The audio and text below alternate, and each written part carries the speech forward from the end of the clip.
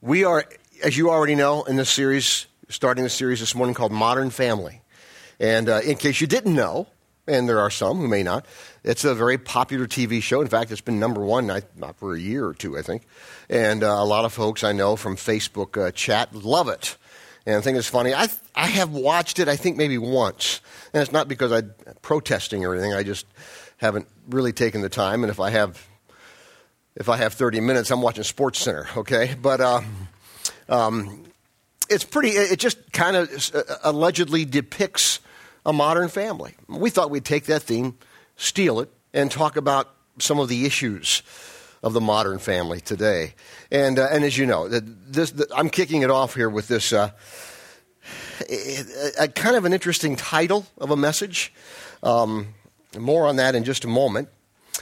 But next week, then Clay's going to talk about how to have a good fight, and I'm going to talk about after that. I'm going to talk about boundaries with your kids, with your children, and a lot of good stuff to talk about there. Then Clay's going to talk about honoring one another, and then I'm going to close it the fifth week with a thing called legacy, which is coming up into my brain way too often these days. But today. How to affair-proof your marriage. That's a mouthful, and it's a lot to think about. And I'll tell you, the first thing that I wanted to do, and I had even some help trying to get me as people who are better at searches on the internet than I am, try to help me with this, and that is to get some sort of a correct percentage of how many people cheat in their marriage. And it's all over the place. I mean, there's no, I mean, and I think I know why. But I mean, you read anything from 20, 25%, all the way up to 80%. And one article, Journal of Couple and Relationship Therapy, says approximately 50% of married women and 60% of married men will have extramarital affairs at some time in their marriage. And then you find other percentages that certainly disagree with that. And I think I know why. I mean, you're sitting there and a researcher comes and says, hey, did you ever cheat in your marriage? What are you going to say? The right answer would be it's none of your business. The answer you're probably going to say, particularly if you've been guilty, would be, oh, no, heck no, I wouldn't. I've never done that. You know, people are going to lie about it. You know, and in some ways, I guess who could blame them? So anyway, my goal here is not to get you to think that this is normal, because it's not. Well, let me rephrase that. I don't want you to think it's normal because, I mean, you could say, well, even if it's 50%, which it probably is at least that, isn't that normal? What matters is not whether it's normal, is the effect of it on people's lives. So I want to jump right into this. And in doing so, I'm going to tell you my goals in just a second, but a couple of, just a disclaimer very quickly here. If you don't know me very well, you wouldn't care about this, but if you know me very well, if you come here very much, you know that I'm kind of a fun-loving guy that, throws in humor from time to time in messages, and sometimes planned, sometimes not. And this is a tough message for me because I've dealt with this a lot. I started trying to count all the times. I went the other night. I couldn't sleep, and I started going back to 1977, sorry, when I first became a pastor. And I started thinking about, I started thinking about the first 6 months that I was a pastor. I'm hit with 3 different extramarital affairs. And I was woefully inadequate to deal with it then. I don't know that you're ever adequate. But in the last 34 some years, for whatever reason, I've had the privilege, and I do count it a privilege, I really do, to deal with this more than the average bear, so to speak. And a lot of my pastoral friends are like, geez, Rich, you deal with this a lot. I said, well, that's the kind of people I attract, I guess. But no, I think it has more to do with the fact that I don't know what it has to do with, but it's just a thing from that God has given me a particular area to help in these areas, and I'm always really privileged to help. It's always hard. It's always painful. So whenever we first started thinking about this theme way back in, I don't know, a few weeks ago. And then the other night, I started thinking through just the different situations that I have dealt with, just me, over the years. All I could see was faces. Some faces whose names I have forgotten. And pain. And brokenness. This isn't very much fun to me.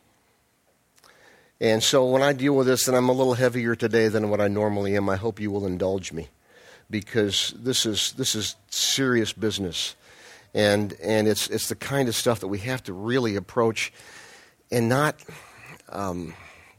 dismiss it, as so many times it is, if not dismissed, just sort of lightly taken in our culture.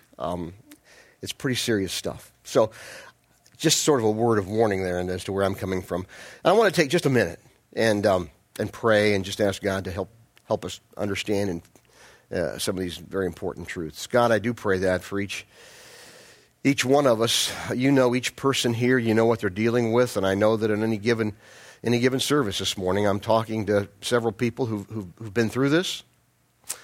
Some people who may be in the middle of it right now, and some people who are dealing with it with friends and so forth. And I pray, God, that you would give each one of us a special understanding, just a special measure of grace and trying to work through these issues in our own mind and possibly in our lives as well. We pray that in Jesus' name.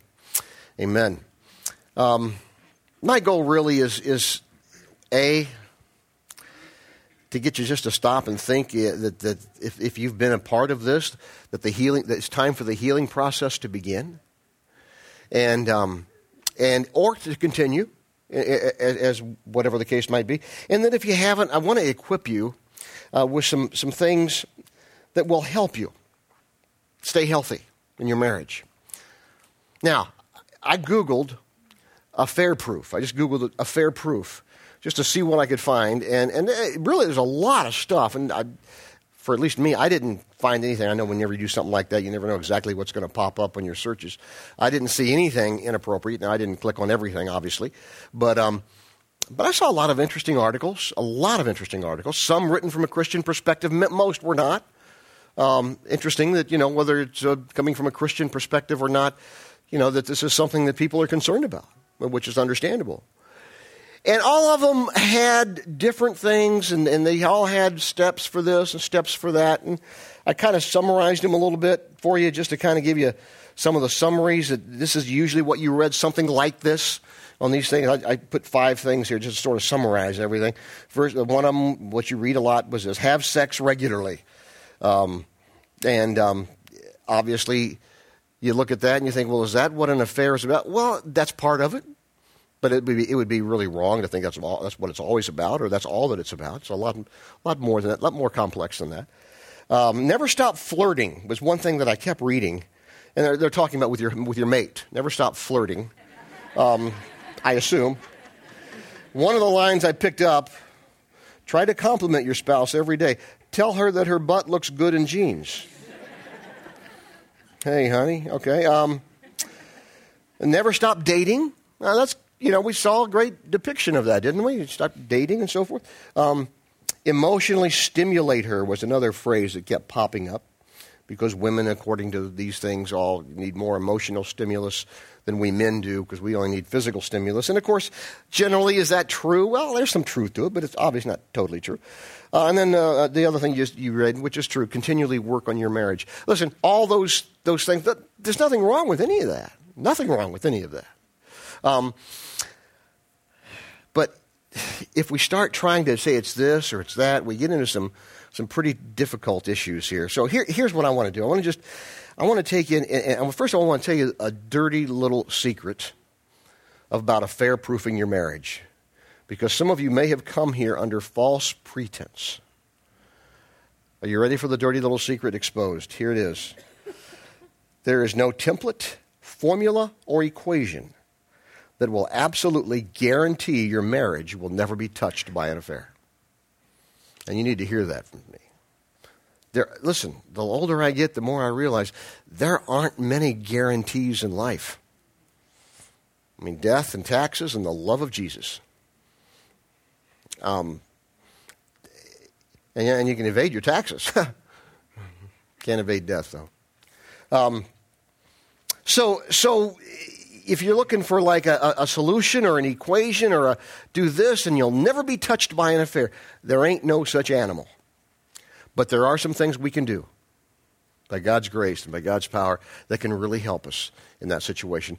Message like this is always a little more challenging also for me because there are single people here and so forth. And they're like, well, but you know what? You need to listen for the future, for one, and also just for the present. As one of our single ladies in the earlier service said, I needed this so much. Yesterday I got called into my girlfriend.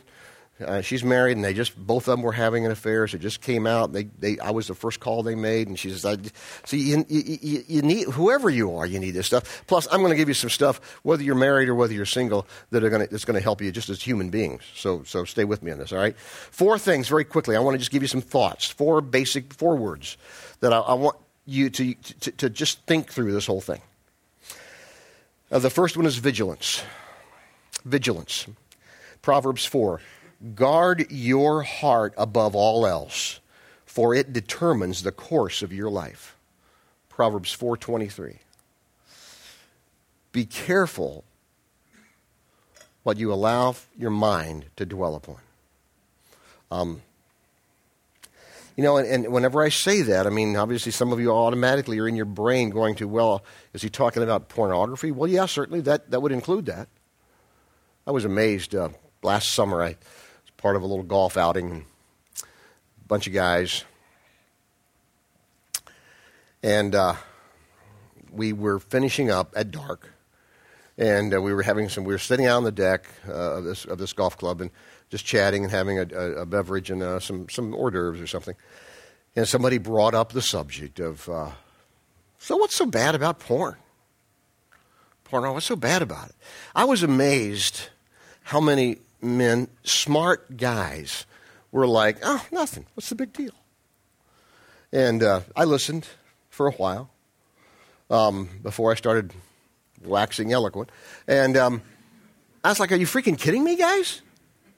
And I started numbering for them all the problems with how it can hurt you individually, how it can hurt a relationship, and all the other kind of things that can go on with all that. I mean, obviously it can create dissatisfaction, which might lead to an affair. Well, Jesus, this is happening with my wife. Maybe I got to find another woman here, or even vice versa, another guy, depending on the situation. So be careful what your mind. And along with that, when I talk about the internet, something that I've learned in this research that I should have known, but I didn't know it. I guess it's new to me, but it's not really that new, is the number of affairs that start with internet chatter. It's just phenomenal. Couldn't believe it. All the stuff I read about that, the percentages were crazy. Somebody heard me say this in the early service, and they went home, and they came back, and they gave me the last page of the New York Times Magazine this morning. And it's I just read it during the video. I'd seen it before, so it was okay. It's a writer talking about her brief encounter with an old boyfriend, chatting while she was sitting beside her husband on the couch, and the temptations that came into her life. It's very interesting. You can take a look at it. And very well written, too, I might add, and it's Times. But and how this thing was going on, and how nothing really developed, and she eventually said no, but how just all this whole internet flirting, I guess they call it. Be careful. That's what I'm saying. Vigilance. Be careful. Be careful what your mind dwells on. Along with that, just strive for some accurate self-awareness. Have some people around you and be thinking, just having some self-awareness. You can't have intimacy in your marriage of any kind, especially the kind of intimacy, emotional intimacy. You can't have that in your marriage without self-awareness. You got to be aware of that stuff. So be aware, be vigilant. All right? That's the first thing, some vigilance. The second thing is boundaries. We all need boundaries. Let me show you, 1 Timothy. Keep a close watch on how you live and on your teaching. Now, he's talking to a pastor here, but I mean, you don't have to be a pastor to make that connection. Keep a close watch on yourself and what you teach is how you live and what you say. So here's the point. We all need guidelines. We all need guidelines. I have guidelines. I don't advertise what they are.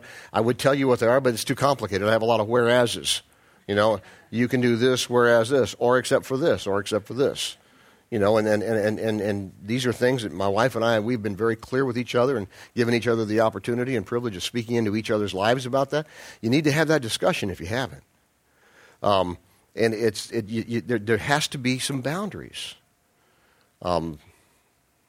Maybe those boundaries will be exercised also just with the level of chat or whatever you might do or not do on the internet and so forth. The other thing about boundaries is we need guidelines and we need trusted people in our lives that will speak the truth to us. We need trusted people. Now, one of those people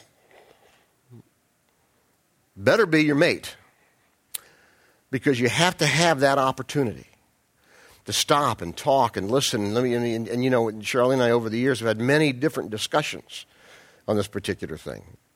They're usually one-sided. I'll let you figure that out. One of us might need it more than the other. And sometimes, those are uncomfortable discussions. I'm the king of the squirmers. You get into one of those discussions, well, what about this? And you're kind of like, well, yeah, I got to go play golf. But you got to stick it out. And you got to sit there and listen, and then you got to engage. Well, what about this or what about this? You got to have those discussions, not just once. But that's part of the vigilance also. Those have to happen you get to the point where certainly not that you get it down, but you kind of know where you are in that situation. Maybe may not have to revisit it quite as often as you used to, but it still needs to be revisited. So we got to have those boundaries, vigilance, boundaries. Third thing, and this is, by the way, I don't think I need to say this, but I will. Selflessness. Selflessness. Affairs are born out of one thing: selfishness. I have the right to be happy. I don't have to put up with your baloney. Or I have the right to have someone who loves and appreciates me for who I am. And you know what? And I don't know whether you have the right to not. It's nice to have that. We all need that. We want that. But, if we're going to be really honest about it, relationships go through different phases and different seasons of life. And it's not always going to be just grins and fun and all that stuff. Hopefully there's a lot of that. But sometimes you got to go through the hard times too, because that's just life, unfortunately. It is. And those are the times when you got to say, you know what, it's not much fun right now being married to you. I don't know if I'd say that or not. But you got to at least, it's not much fun being married to you right now, but I love you and we're going to make it through this and we're going to get to the fun. And deal with whatever we have to deal with in the process. That's got to be your attitude with all of that. Real quickly, let me show you something. Ephesians 5 says this. Again, I say each man must love his own wife as he loves himself.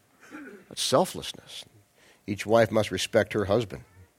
Philippians, this is a passage that's not even talking to husbands and wives, but so if you're not married, apply it to your life. But just think, if you apply that to this passage to your home and your marriage, make me truly happy by agreeing wholeheartedly with each other, loving one another, working together with one mind and purpose. Don't be selfish. Don't try to impress others. Be humble, thinking of others as better than yourselves. What if I went into my marriage and my relationship and said, honey, what do you want? What can I do for you? What can I do to serve you today? You say, oh, come on now, Rich. You've gone too far now. That's going to revolutionize some lives. And the thing is, when we approach life, let alone marriage, with more concern for the other person than for me, my goodness, what's that going to do? It's a huge issue. It's one that we all need to stop and think and just think through. One time when our kids were small, we went to this Disney on Ice or something like that, where they do that thing. my favorite two cartoon characters came out and skated. Chip and Dale. Chip and Dale, okay? Not Chip and Dale. Chip and Dale. Let me make that clear, just in case, okay? For all the other people here. Chip and Dale are two chipmunks, and you may not know about this if you're too young, but they're two chipmunks, and they get along great. And I'll never, to this day, this was 25 years ago. My wife and I, to this day, still joke with each other about this. Chip and Dale they're arguing what they're going to do, and then they say, "Oh, let's don't be," they're trying to teach lessons to the kids, and they, "Oh, let's don't be like that." So Chip says to Dale, "Okay, Dale, what do you want to do?" And Dale says, "Chip, oh, I don't know. What do you want to do? Oh, I don't know. What do you want to do?" And they go on like this for like 5 minutes. "What do you want to do? Oh, I don't know. What do you want to do?" So every now and then, Charlie says, "Hey, what do you want to do?" "Oh, I don't know. What do you want to do?" And the point is of that whole thing is that there's a certain attitude of hey, what can I do with you or for you or the time that we have here? That's something that you're going to, not just fun, but something that you're going to really want to do. One time, Charlie and I, we were having a little tough time. We were in counseling, and the counselor said, "I want you to do this. I want you to take." It was almost like this, only it was serious. "I want you to plan a date for each other. And you really do this thing. You really plan this date and plan it out, the whole thing. Just one of you take turns every other time, once a week, and do this thing." And of course, mine would be, I think one of my dates was we went to see Gladiator or something, and we went to a real nice dinner, went to see Gladiator. Isn't this great, honey, And then her date was, we went to this huge bookstore in Denver, and the book, I can't remember the name, maybe it's a book, I can't remember the name of it for sure, but anyway, she went to the art and literature section. It says, "I want you to find an art book that you really want. And you're going to buy that, and we're going to talk about it." I said, "You want me to do what?" First of all, I'm, in the art and literature department of a bookstore, I'm hoping nobody's going to see me that I know.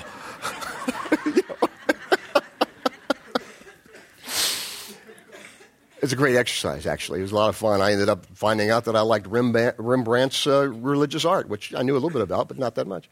Anyway, the point being this, when we start getting rid of, that's a simple way of doing it, when we start getting a little less selfish and a little more selfless, it's just amazing what can happen, not only in an individual's life with their friends, but my gosh, in their marriage. And need I say, I'll say it again, all affairs start with some form of selfishness. Fourth thing, very quickly. Forgiveness. Gotta have this. Have you ever been to one of my weddings? I do great weddings. I just want you to know that. If you're not married, well, first of all, if you're not married and you're living together, we need to talk, okay? I have told more couples and they come here, and I'm glad they come here. But they'll say, we're not married, we're living together, or they usually say, or they've now learned ways to kind of code that, so I don't know. And I'm always like, "Do you love each other?" "Yeah, we love each other." "Do you want to spend the rest of your life with?" "Yeah, we want to spend the rest." I'm legal. Let's do it right now. We can do it right here. We can make this thing happen right here. Actually, I had somebody take me up on that a couple of times. But I did weddings. One of the things that I started a long time ago in every wedding I do, there is the word forgiveness. I take you as my husband or as my wife, blah, blah, blah, until death do us part. And I promise you all my love, all my forgiveness for as long as we both shall live. Folks, you're not going to get past the first 10 freaking hours without forgiveness. And you know that. Jesus tells us that. The Bible tells us that in a number of different places. Let me just show you one. Again, it's a passage not directed to husbands and wives. It's only about how we live our lives. But get this. It's amazing. Get rid of all bitterness, rage, anger, harsh words. Just think if that happens in a marriage. Get rid of all bitterness, rage, anger, harsh words, and slander, as well as all types of evil behavior. Instead, be kind to each other, tender-hearted, forgiving one another. Listen to this. just as God, through Christ, has forgiven you. Let me say this very clearly. Your mate could never sin against you as much as you've sinned against God. Just can't be done.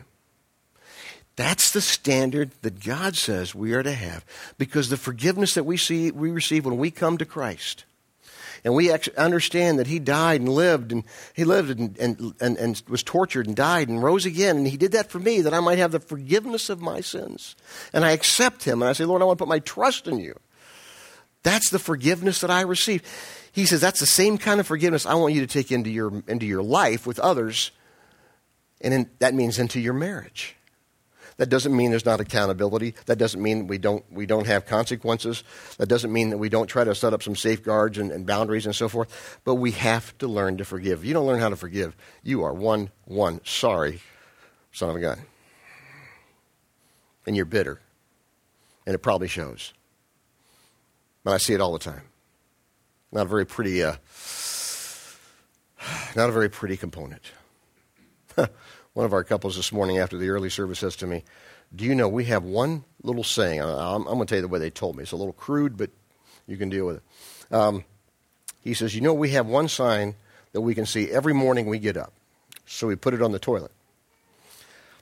And I jokingly said to him, I said, you probably see it 2-3 times every night. Anyway, he said, here's what the sign says. A perfect marriage is the perfect union of 2 forgivers. I said, dude, that's heavy duty. Perfect marriage is a perfect union of 2 forgivers. And that is so true. If let me just say this. If you've done this, if you've been involved in an affair, or you are involved in an affair, first of all, just stop it. But there is hope. You can recover. I know couples, and I've been through this. I've been through this. I count a deal, and I've almost 100 times in 30 plus years. And some of them still, when I start thinking about it, are just amazing. It's painful. It's hard. But some of those couples are in places they never could have been in. Never were. There is hope. Please remember that. It comes through the understanding of the redemption of Jesus, forgiveness of sin, and forgiving one another. There's hope, and you can be restored. Doesn't mean you're thankful for what you went through, that you did something sinful, but you can be thankful for how God uses it. So if you're in that situation, please get through that, and you can. Your life's not over. Doesn't mean you have to split up. If you haven't, God bless you, and stay vigilant. And keep those boundaries high. And keep that selflessness high. And keep practicing forgiveness. You and I will all be better for it. It caused me one less gray hair.